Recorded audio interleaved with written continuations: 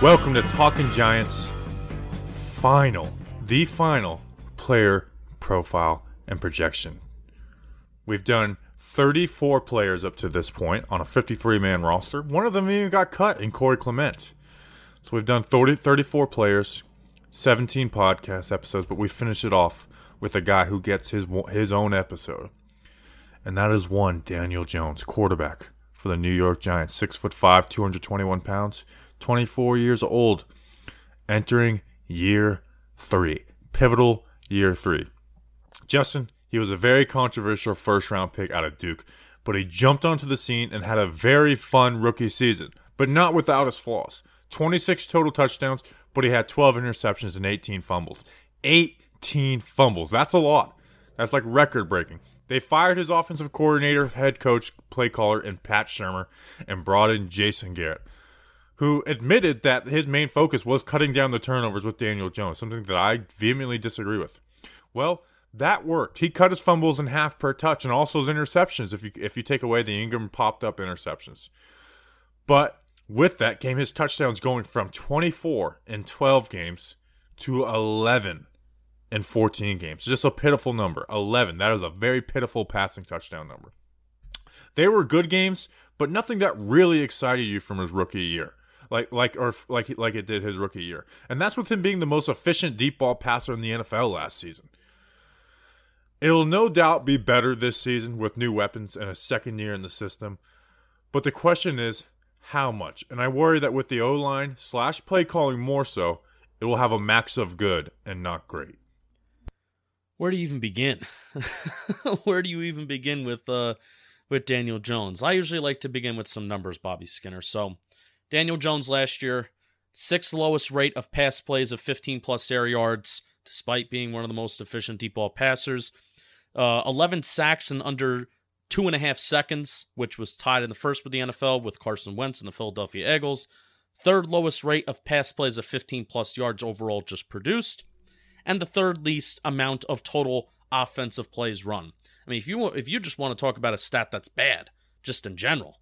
I mean, the Giants are an offense that somehow sustains drives at somewhat of an average rate. They're a team that also doesn't produce points, and they also don't run a lot of offensive plays. So it's just overall, it's head-scratching where we stemmed from last season, and we said, it is not fair to evaluate Daniel Jones based on his ability to be the starting quarterback for the New York Football Giants based off of what he did last year. Well, it kind of doesn't matter in year 3 with, just at some point, surroundings in a sense, and I hate to say this, but it doesn't matter, And I point to the Jets with Sam Darnold. Nobody had it worse than him, but I also agree with the Jets moving on because, after year 3, we're coming up on, the last year of your rookie contract if you don't get your 5th year option extended. So it has to be good this year. Even if there's other reasons why, it just has to be good this year. It doesn't have to be great, but it does have to be good. And it can be, the addition of Kenny Golladay is huge. We talk about him being the most efficient deep ball passer. And even when he wasn't the most efficient one in 2019, he was a good one. And it was what I pointed to. Like when people are like, well, what is he elite at? I would say his accuracy downfield. I would always point to that. Well, when they kind of close the offense down a little bit from 2020 from compared to 2019. You saw, it became extremely efficient. But it wasn't even just efficient because they didn't do it a lot, so they only took it when it was wide open. No, they were all contested throws. Think about Golden Tate, on fades from the slot. So, basically the only one that was were wide open was the Darius Slayton one to start the season versus Pittsburgh, and then the other one was the Austin Mack one when they ran 4 verts versus Washington. Yeah. Those were really the only ones where it's that wasn't a beautiful throw. And that's even including maybe his best throw of the year was dropped by Darius Slayton. Remember the 65-yard pass he threw versus the Bengals? Yeah. He dropped it. Yeah. So basically with the addition of Kenny Golladay, we did see Jason Garrett in preseason. And, we argued against, hey, there's the staples of this offense are the same. They ran stick 7 times. Watch Mark Schofield's breakdown, and they ran. Almost every play was had a curl concept as the basis of it. Even the 4 verts touchdown to Caden Smith had a curl on the left side, but nonetheless, is he's got to be able to push that ball downfield and be more risky. And we know he has that in him. Obviously, you don't want to have the dumb ones like that preseason interception, which we'll talk about his weaknesses in a second. But getting that ball downfield, but while at the same time getting the ball to Saquon and getting the ball to Shepard underneath, who he completed 80% of his passes. So it doesn't need to be all or nothing. You know, there is a happy medium that Daniel Jones can get to. Yeah, and he also does need to be better in the intermediate part of the field too. But look at his quarterback rating here. His quarterback rating from 20-plus yards last year was 132.5. His quarterback rating when throwing the ball between 10 to 19 yards was 68.4. Between 0 to 9 yards, it was 81.8. And behind the line of scrimmage, it was 79.9. Nothing was higher than an 82, than an 81.8 when he was throwing less than 20 yards down the field. So that is the best part of his game. It was the best part of his game last year. And you can make an argument that it was the best part of his game because he only did it on 10% of his passing attempts. But guess what? I'm not looking for a QB rating of 100. I hope, in a way, Bobby, I hope that Daniel Jones' QB rating is not repeated of 132.5 at the end of this year because I want the Giants to take more risks. I would rather Daniel Jones throw an interception where he's throwing 40 yards down the field versus 5 yards. Because at least if you throw 40 yards down the field, well, then that's 40 yards lost for the opposing offense, and you're taking more risks. I would rather this offense be an explosive play offense rather than just 10, 11, 12, 13 play drives, which it's so tough to sustain in the National Football League. So, and we look at numbers like, and I don't want to turn this into a Jason Garrett PPP either, but deeper concepts, when we say we'll move, push the ball downfield, it doesn't mean just like, okay, on this play we are going deep. Deeper concepts have checks. They have other short routes in them. It's not all or nothing. Like even if you run 4 verts, the running back checks down. And I remember they ran 4 verts versus the Seahawks with the Colts. Guess what? Colt McCoy ended up throwing the ball to Alfred Morrison. So even a play like that it's not all or nothing. Really, the only all for nothing plays, which the Giants do more than most other teams, are those 8-man protections, 2-man routes. Those are all or nothing plays and are like, the Giants, I will give them credit, as old school as they were, did have some good plays doing that and moving the ball downfield. But concepts like stick, these all curls or mostly curls, they can be covered well with man coverage and putting like a robber inside linebacker in the middle. And with that, those blocking schemes also aren't like, they're not meant to block forever, which leads to more sacks. And you look at Pat Shurmur's offense was way more aggressive. 2019, the Giants had 7 less sacks than in 2020. Yep. And I think they had better offensive linemen.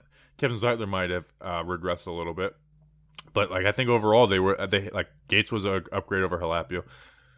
You can argue, anyways, but nonetheless, is like it wasn't some huge difference. So the idea that Garrett called it like that is because they don't have the O-line. Well, guess what? That way didn't work either because things were covered up in man coverage and they were very like the sack in the preseason game was like that ball needs to come out quick, but everything was covered. So do you want him to force an interception or take a sack? He took a sack, and rightfully so.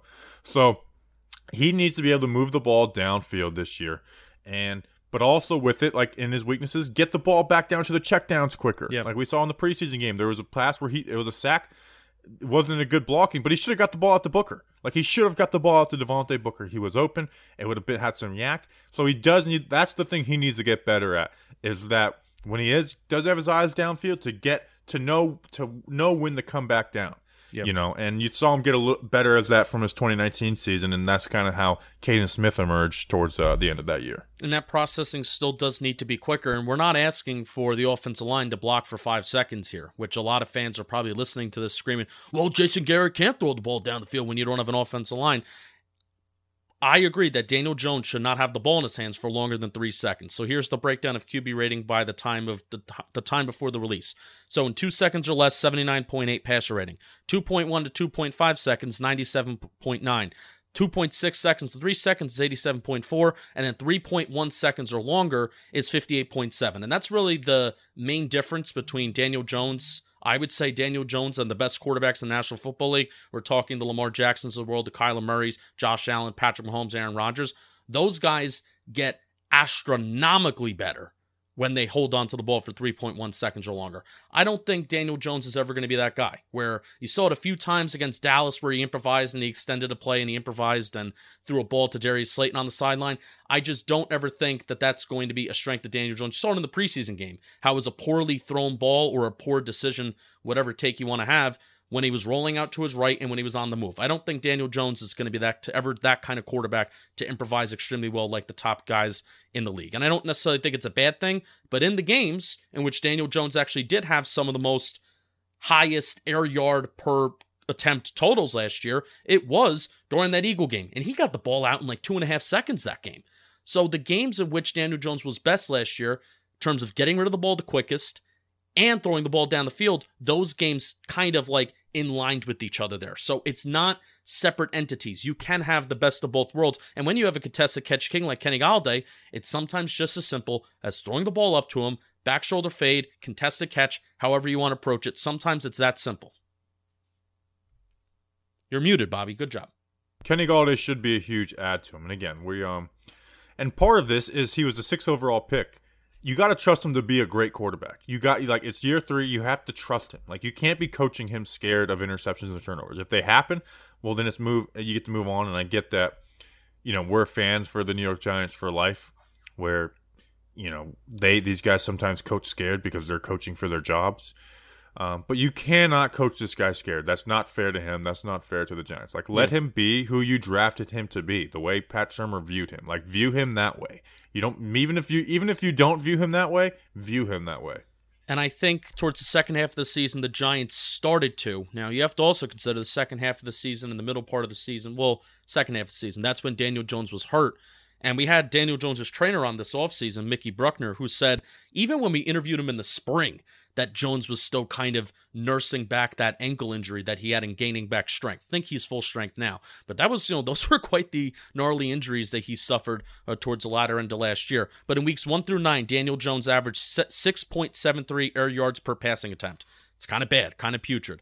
But then Daniel Jones' final 5 games of the season, he averaged 9.84 air yards per passing attempt. And that's quite... That's where we want him. That's quite the dramatic difference, and that's a nice balance. That's not, I actually think that's a lot, Bobby. Like, if you look at a season total, there are guys that have 8.5, and and you're like, oh, that's a good amount. Like Russell Wilson, I think, is around there too, and Russell Wilson definitely liked last year to air it down the field. They're going to look to become a little bit more of a quick passing offense this year.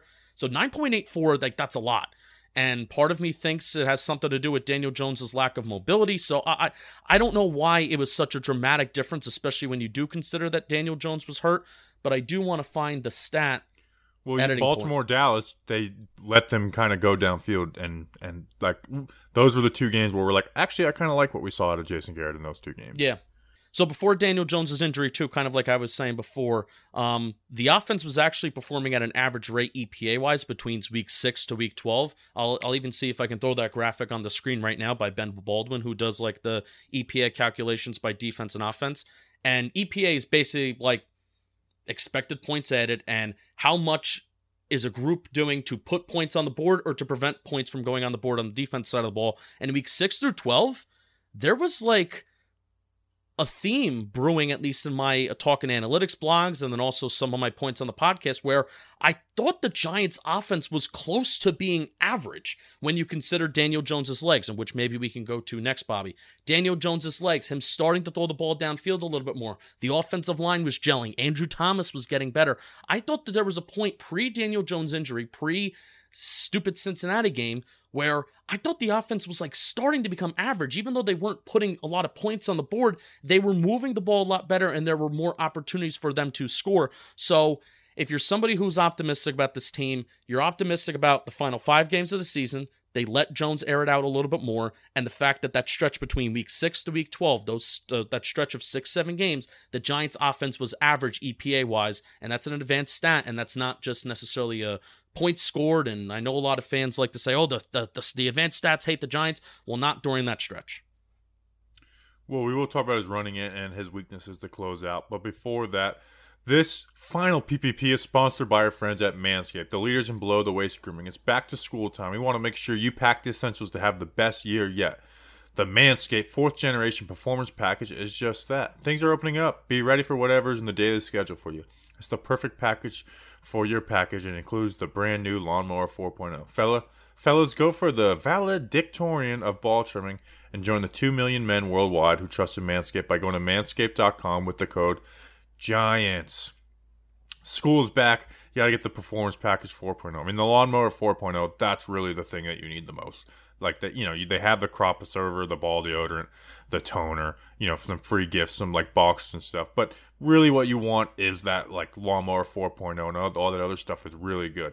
I mean, it's got a 7,000 RPMs with their motor. It's got a nice light, so you could do it in the shower if that's the way you roll. I don't really use in the shower, I'll be honest. I'm a very big stand over the mirror and just sweep afterwards. Oh yeah. But anyways, get the Lawnmower 4.0 and all that stuff. Get 20% off plus free shipping with the code GIANTS at manscaped.com. That's 20% off plus free shipping with the code GIANTS at manscaped.com. This year, graduate with a degree and clean balls from Manscaped. Don't touch Bobby's mop or whatever. What do you call it? Broom. It's called a broom. There, I got it after Someone's never taken care of themselves. All right, so let's talk about his weaknesses, and then we'll talk about rushing as its own. Pocket feel seems to be like the biggest one, which also leads to his other biggest weakness, which is fumbles.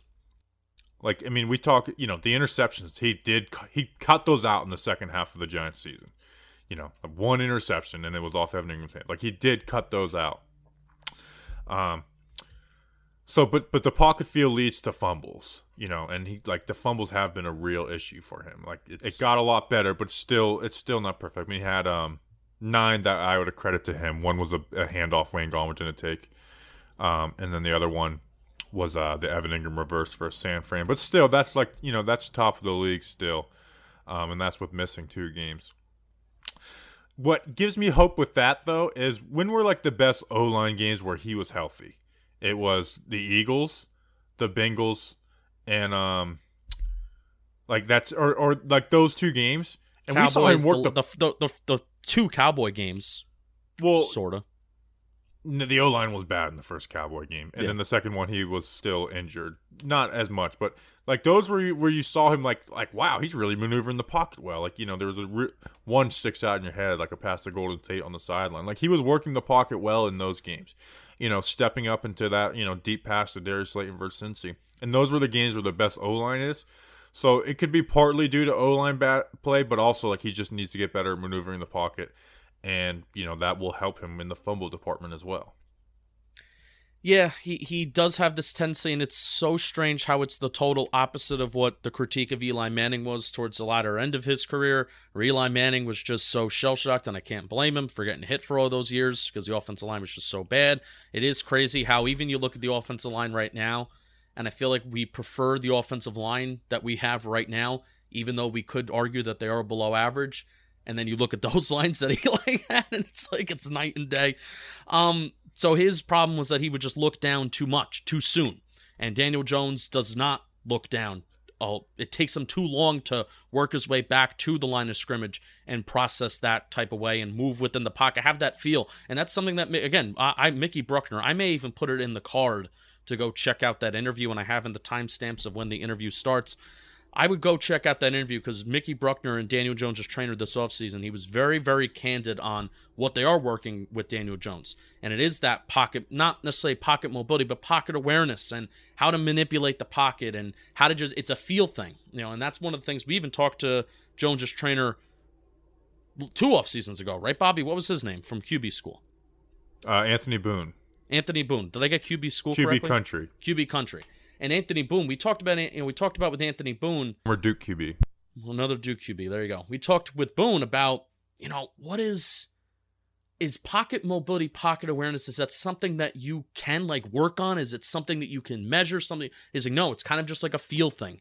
It is a feel thing. So he's got to get that feel down, and you hope in year 3 he can do it. And you talked about the turnovers. PFF actually graded him quite well this year. Like if you look at a chart that is production, like EPA wise, but then PFF grade, Daniel Jones is like the standalone quarterback that has extremely, extremely poor production because the Giants don't score points, but actually a very positive PFF grade based off of the 2020 season. And I think that kind of exposed PFF's grading system, at least based on quarterbacks, where the large majority is, do you turn over the ball, do you not turn over the ball? Yeah, it's like they had Dwayne Haskins rated better than Daniel Jones' rookie year, where it's like, well, because Dwayne Haskins didn't have like a lot of turnovers, but yeah, he was. Yeah. If you use your eyes, like, okay. So yeah, I mean, I don't use PFF grades. Other weakness. Under pressure. And with that, the scratch your head dumb turnovers. They popped up in that preseason game, and like the 2 versus Tampa, which I think those were a wake-up call, those 2 versus Tampa. Because those were just like, what the hell? Like, what were you thinking? Like, he has to eliminate those. Like, games can be won and lost on eliminating those. And again, this does not mean I want him turning into like a guy who's afraid of throwing the ball downfield or taking chances. I want him taking chances. But just the ones that make no sense, where it's like, what were you trying to gain out of this play? Those are the ones he needs to cut out. Because it's just, sometimes it's just like, I don't know what happens to him. It just goes mush and just tosses the ball up like he's playing 500. Yep. I feel like you saw that from Eli early in his career too, which I feel Jones through his whole career, but still, I don't want to use Eli's negatives as like a positive for Daniel Jones. No, but man, it's such a combination where you do not want the WTF disaster throws and disaster moments. But I would rather see those interceptions manifested in taking chances rather than WTF moments. Yes, exactly. If you try and put fit, with a good pocket, try to fit a ball into double coverage. Okay, sometimes it'll go really good and sometimes it'll go bad. But it was like the Tampa ones, it's like he's being dragged to the ground. He's definitely not going to be able to get a good ball off, even if there's someone open. But it's like, guy 15 yards down the field, and it's like just throwing it up. It doesn't make any sense. Yep. The preseason one wasn't as bad as those other ones, but still, like getting rid of those dumb ones. Yep. And I know there's been debate about that preseason one. I do view it as a really bad one. Injuries. That's another weakness. Mm-hmm. He's missed games the last 3 seasons. At Duke, he broke his collarbone, came back really quick. He's tough as hell. The sprained ankle his rookie season, and then the hamstring and / ankle sprain this past season. But we can't really give an analysis on like, well, what does he have to do to stay hungry? I would say don't run him in between the tackles on purpose, because that's what both of his injuries have come on. Now the Cincy one was a soft tissue, so it's hard to blame it on being inside the tackles. But like the Green Bay one his rookie year. Do you remember that? I mean, I remember that play distinctly. He got hit the N on the NY, popped off his helmet on that play. Like it was like a power O read option, and he just goes head up with Za'Darius or Preston Smith, and wins that battle on 4th and 1, which is like it's gritty as hell. And then go watch the rest of the game, and like this guy missed 2 games after this. Some of the throws he was making after that, but it's like those plays we can avoid. Like I don't want to get rid of the zone read, but get rid of those plays where it's like, let's just bash you up the middle like you're Cam Newton. Yeah, I'd certainly agree. And the problem is with his toughness, and he's tough as nails. You're never going to question Daniel Jones' toughness. But the thing is when you come back from that injury and you come back before you're healed, well, then you're not performing as well as you should. And yes, you're still a better backup option than to Colt McCoy or Mike Glennon. But that's still if you're not performing at 100%, you're not as effective. And Daniel Jones is does not have the talent of like the Mahomes and the Rodgers of you would take 80% of Rodgers over every other quarterback in the NFL. So Jones isn't like that. So that's the issue about him getting hurt, and then if he misses 1 or 2 games and then comes back before he's fully healed, that's the issue behind that. Let's talk about his running. I mean, we don't have to really go in depth with that, but use it, man. Like that was with Wayne Gallman and Alfred Morris. Like with Saquon, Kadarius Toney. Like, I don't think he probably won't have as many yards because they started really relying on his running ability, for a stretch in the season. But, like, this guy should be known as one of the best rushers in the QB, or in the league. And his stats show it, too. Like, he averaged 6.5 yards per carry. Like, that's near, like, top, like, 5 in the league for running, for QBs, yards total. Like, he is one of the best running QBs in the league. Like, it's not Lamar, but he's one of the best running QBs in the league. And you got to consider how many games his legs were a non-factor. It was kind of the beginning of the season where I think they were hesitant to run him with Saquon. And then when he was hurt towards the latter end of the year. So the Giants had 8 running plays of 20-plus yards in 2020. 4 of them were by Daniel Jones, which is kind of crazy. And if you look at rushing EPA amongst quarterbacks, he was ranked 11th in the National Football League. And again, you have to consider the games at which Daniel Jones was not running and he was still ranked 11th in the National Football League. The games at which he was top 5, top 10 in quarterback EPA in general, not just rushing EPA, but when you include passing and rushing and overall quarterback performance, the games at which he was top 10, top 5 in the National Football League is when he was rushing most effectively. So I say that is the path for Daniel Jones to become not just an average quarterback. The path to him becoming a good quarterback is using his legs, and I am adamant on that. Yeah, there's no reason to not use them. You can't be afraid of injuries. So you can, like I said, avoid the in between the tackles QB power runs. All right, so it's year 3. It's big. I hate the word excuses because it's like you make a rational argument and then it's like, well, you're just making excuses. Like Jason Garrett isn't an excuse. We broke down Jason Garrett and why he was bad. Last season. We'll give him a clean slate this season. And it was like, well, the wide receivers don't have separation. It's like, well, part of that is because Jason Garrett's scheme is built around receivers winning one-on-one constantly and not putting, defenders in conflict. But anyways, not a Jason Garrett PPP. It's big. I mean, if it's not good this year, QB is in the talks. Yep. Next draft. And I know people repeat, they got 2 first-round picks. Maybe that's to trade up and draft QB. It's like, if they're drafting a QB, it's not going to be with Dave Gettleman. So that's not why they made the draft day trade. So, but it's, I finished off last year's PPP with Daniel Jones, was like, don't be a dick. Give this guy a chance. A lot of you are just looking to tear this guy down. Now it's year 3. There's really no more chances. It's time to make something happen. I made fun of the make it happen, but it's time to make something happen. You have good players. It's probably going to be in a bad scheme with a bad O-line, but you've got good weapons. Use those weapons. Be the 6th overall pick, and I'll be happy at the end of the year. But I do worry that there is a cap of good for the offense this year and not a cap of great, which is a shame. Yeah, and that's something that I've said all offseason is I'm shooting for average. Think of this team winning 5-6 games last year, and the offense was the second to worst in the National Football League. Now think of this defense even improving to become a top 10 unit, and think of what this team can do if the offense is average. I'm talking 16th ranked in the National Football League when it comes to points scored or total yards, however you evaluate offenses. So for one more final time in this PPP season, root for the guys in blue, root for Daniel Jones, and go out there and shock the world, kid. Shock the world. All right, we appreciate you guys. Thank you so much for watching and listening to these PPPs. It's always a fun time of year when they finish. It's the close out of camp. So yeah, but it's a lot of people. It's going to be a big culture shock when it's like Talking Giants isn't in their podcast feed every single day of the week going to work. So sorry about that. It'll only be 3 of the 5 days going forward after this next week. Sorry about that. Sorry, buddies. But thanks for supporting. The numbers have been good, consistently good with the PPPs, which is cool. More so on the podcast app than YouTube. YouTube's very player. Is this player someone I want to watch or not? But anyways, we appreciate you guys. We'll see you next time. Until then, let's go Big Blue.